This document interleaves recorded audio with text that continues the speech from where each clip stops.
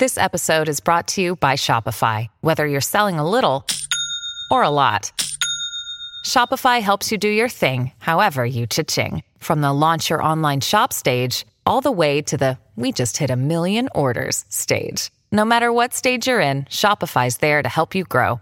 Sign up for a $1 per month trial period at shopify.com/special offer, all lowercase.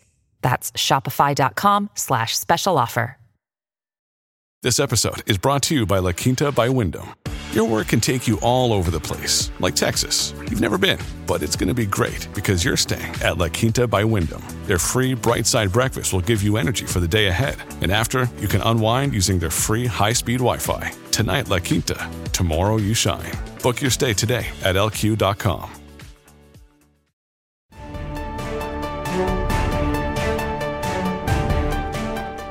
Hi, this is Inside Alberta. I'm Don Braid, political columnist with Postmedia and the Herald, and I'm with Chris Farco, also Postmedia columnist mainly on the business side. And, we're talking about the election, of course, what else? And this is the final week. We're at this point, we're recording this. We're just a few days away from the vote. And we're trying to decide if there's been any defining moments. Like you think back to 2015, okay? Math is hard, Don. Math is hard. It still is for me. That didn't change a thing. And when Rachel Notley said that, Jim Prentice didn't handle it well. And you just get sense in your bones. Everybody knows that immediately. That one crazy thing, because the PCs were weakened already and people were upset with them, kind of was the defining moment. And, also at this point in that campaign in 2015, Chris, Rachel Notley had a poll that showed they were going to win. And she was stunned to get that poll. They still hadn't expected anything like that. And they had to start working on transition. And that's a big deal, getting a transition team, because she had to stop campaigning for a day and a half while they worked all that stuff out. And now, of course, Jason Kenney's people have been planning transition for weeks and weeks. But the point is that we're having trouble finding that moment in this campaign, if there is any such moment. First of all, a great aggregation of polls have not shown big momentum. Some chipping away by the NDP, some lost by the UCP. But what's your defining moment here? Can you see one we might look back at and say, wow, that was it? Yeah, you and I were talking about this, and I'm stunned by the fact that there's nothing that obviously clicks to mind immediately. You and I were just, before we began this conversation, we're talking off mic about some of the campaigns that you and I have both seen. And I think back, Don, to the 2004 provincial election campaign. That was Ralph Klein's last campaign as the PC leader. And he came to Calgary and made some controversial remarks about the AISH program. And I think a lot of people, including myself, looked at that and thought, what the heck? It really signified a government that had run out of gas. Yep. In 2008, you and I both can remember Stelmach and Taft fighting over how to handle the boom or the healthcare.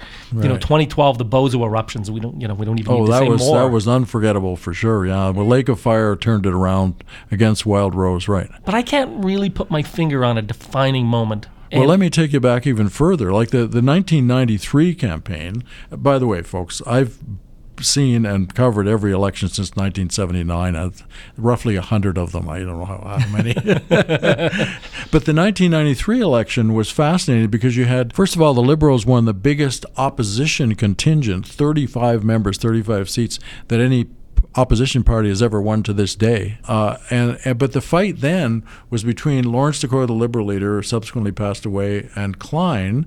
Decore was leading the Liberals afterwards and unfortunately got cancer and passed away. But this was about cutting debt. It was all about cutting debt.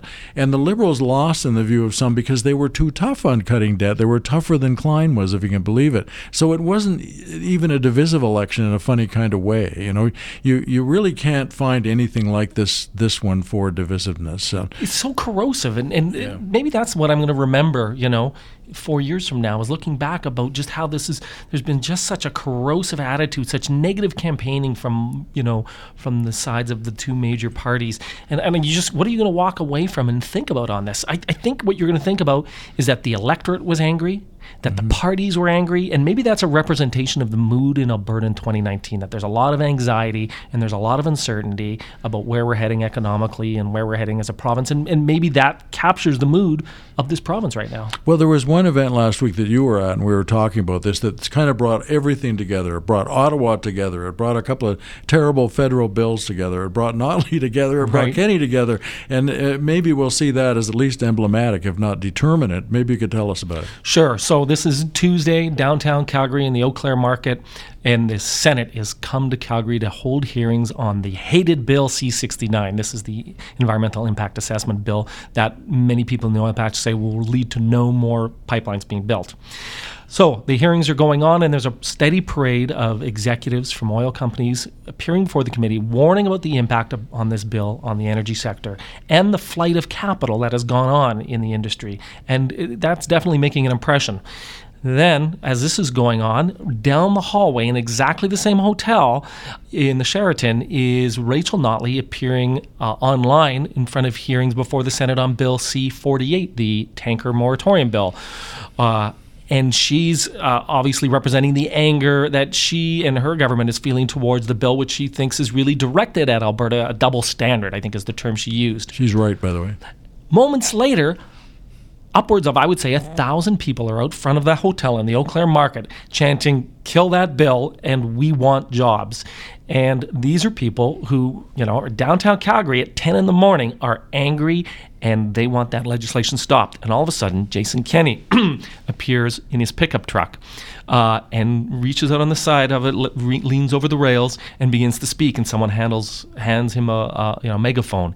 And he impromptu gives about a 10-minute rip-roaring speech, which has people cheering. And it's really directed as much against Justin Trudeau and his energy policies than it is against Rachel Notley and her energy policies.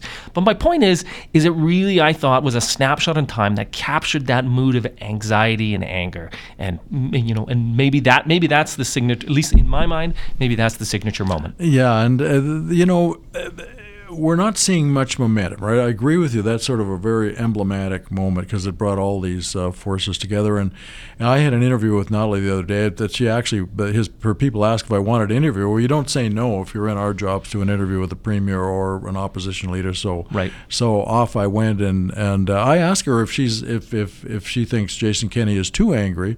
And if she's angry enough, or at least comes across as angry enough, well, she says she comes across as determined. Yes, she does think Jason Kenney's too angry. And there's a little point there. If there's any movement going on now, is it going to be toward a more moderate approach? I think we're seeing a little bit of kickback from people who are just so fed up with all this, and they realize there are problems. We all agree on the problems, but in a better way to solve them. And, there has been a little blip of support for the Alberta Party, which is very carefully presenting itself as conservative, but socially progressive, but very much in the middle and more reasonable. And I've heard quite a lot from people in the last few days thinking about voting for them or not voting or maybe voting NDP because they're kind of worried about what Kenney's world will be like the week after the election. What's it going to be like on Wednesday? Are we just all of a sudden going to be fighting with everybody? And what's the result of that? Does that make things worse or better? But is it enough to move them off the plate for the election? It doesn't seem so at this point, anyway. The other thing that I think everybody needs to remember is that whoever gets elected and is in government on Wednesday morning is facing exactly the same challenges that we faced a month ago, or maybe even 6 months ago or a year ago, which is, low natural gas prices, no pipeline access on the oil side, at least, nothing imminent. We've got high unemployment. A new report came out this week in the petroleum sector saying it expects 12,500 jobs are going to be at risk, ostensibly that they'll be lost, in part because of curtailment, in part because of low commodity prices, in part because of the flight of capital that we've just spoken about.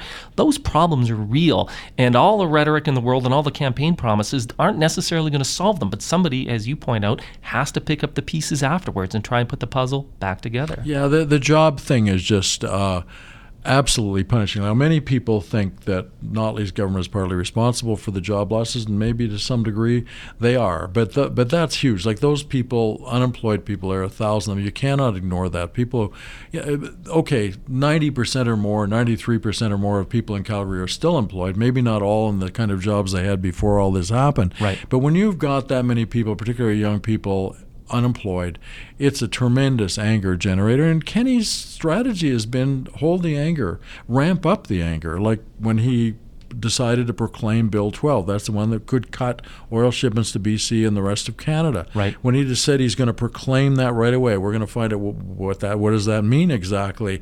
But really, I mean, BC hasn't really done anything lately. It's mostly been judges in Ottawa who made a decision that hurt the pipeline. Horgan's people even seem to be backing off a bit. They acknowledged in court recently that they cannot stop the pipeline. So what's the point of that, and where does that take us? And are people going to be questioning whether we really want to go there full bore?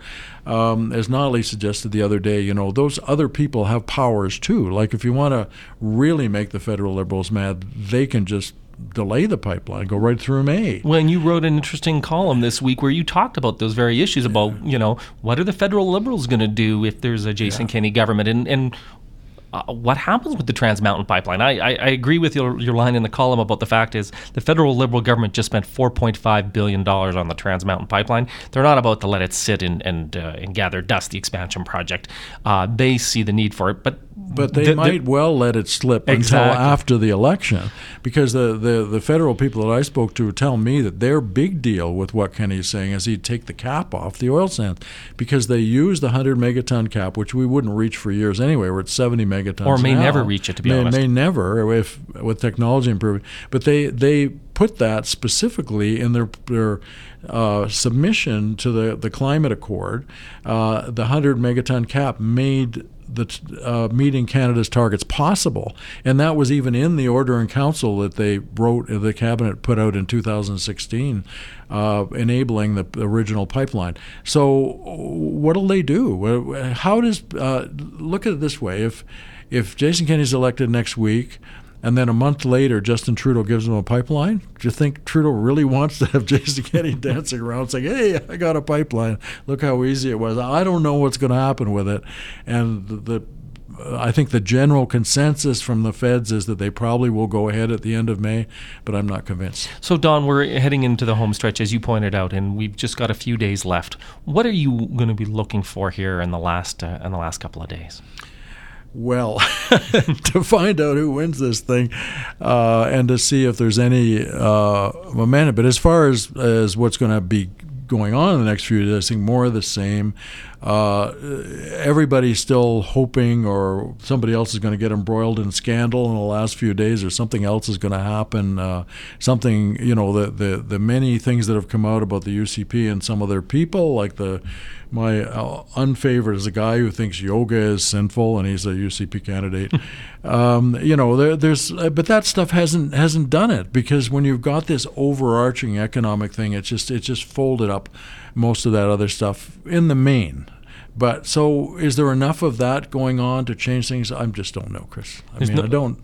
There's no new policy, obviously, and we haven't seen really any new policy from the two main parties for several days now. So, it just seems like, I don't want to say we're playing out the string, but as you say, it's really now more about getting out the vote and activating your people and getting them to the polls. Well, and getting out the vote has been important this week because of the advance polls, which had a huge turnout. Like, we know there's going to be a big turnout. 140,000 compared to, 50,000 in 2015? Even that being such a divisive election. So it suggests a really, really high voter turnout now. Most people would say that given the formation of the UCP, a combination of the parties, that's good for the UCP. We shall see. We're going to find out in a few days. We'll talk next week.